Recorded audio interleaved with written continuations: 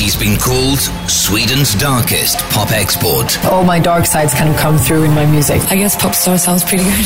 She's a Grammy and Golden Globe nominated singer who's collaborated with Coldplay, Ellie Goulding, Years and Years, and Nick Jonas. A whole another level of energy to it I think is really sexy and beautiful.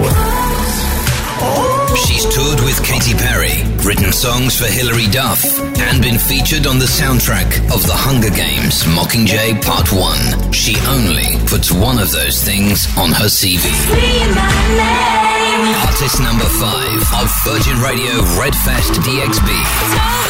Hi, I'm Tove Lo. Tove Lo.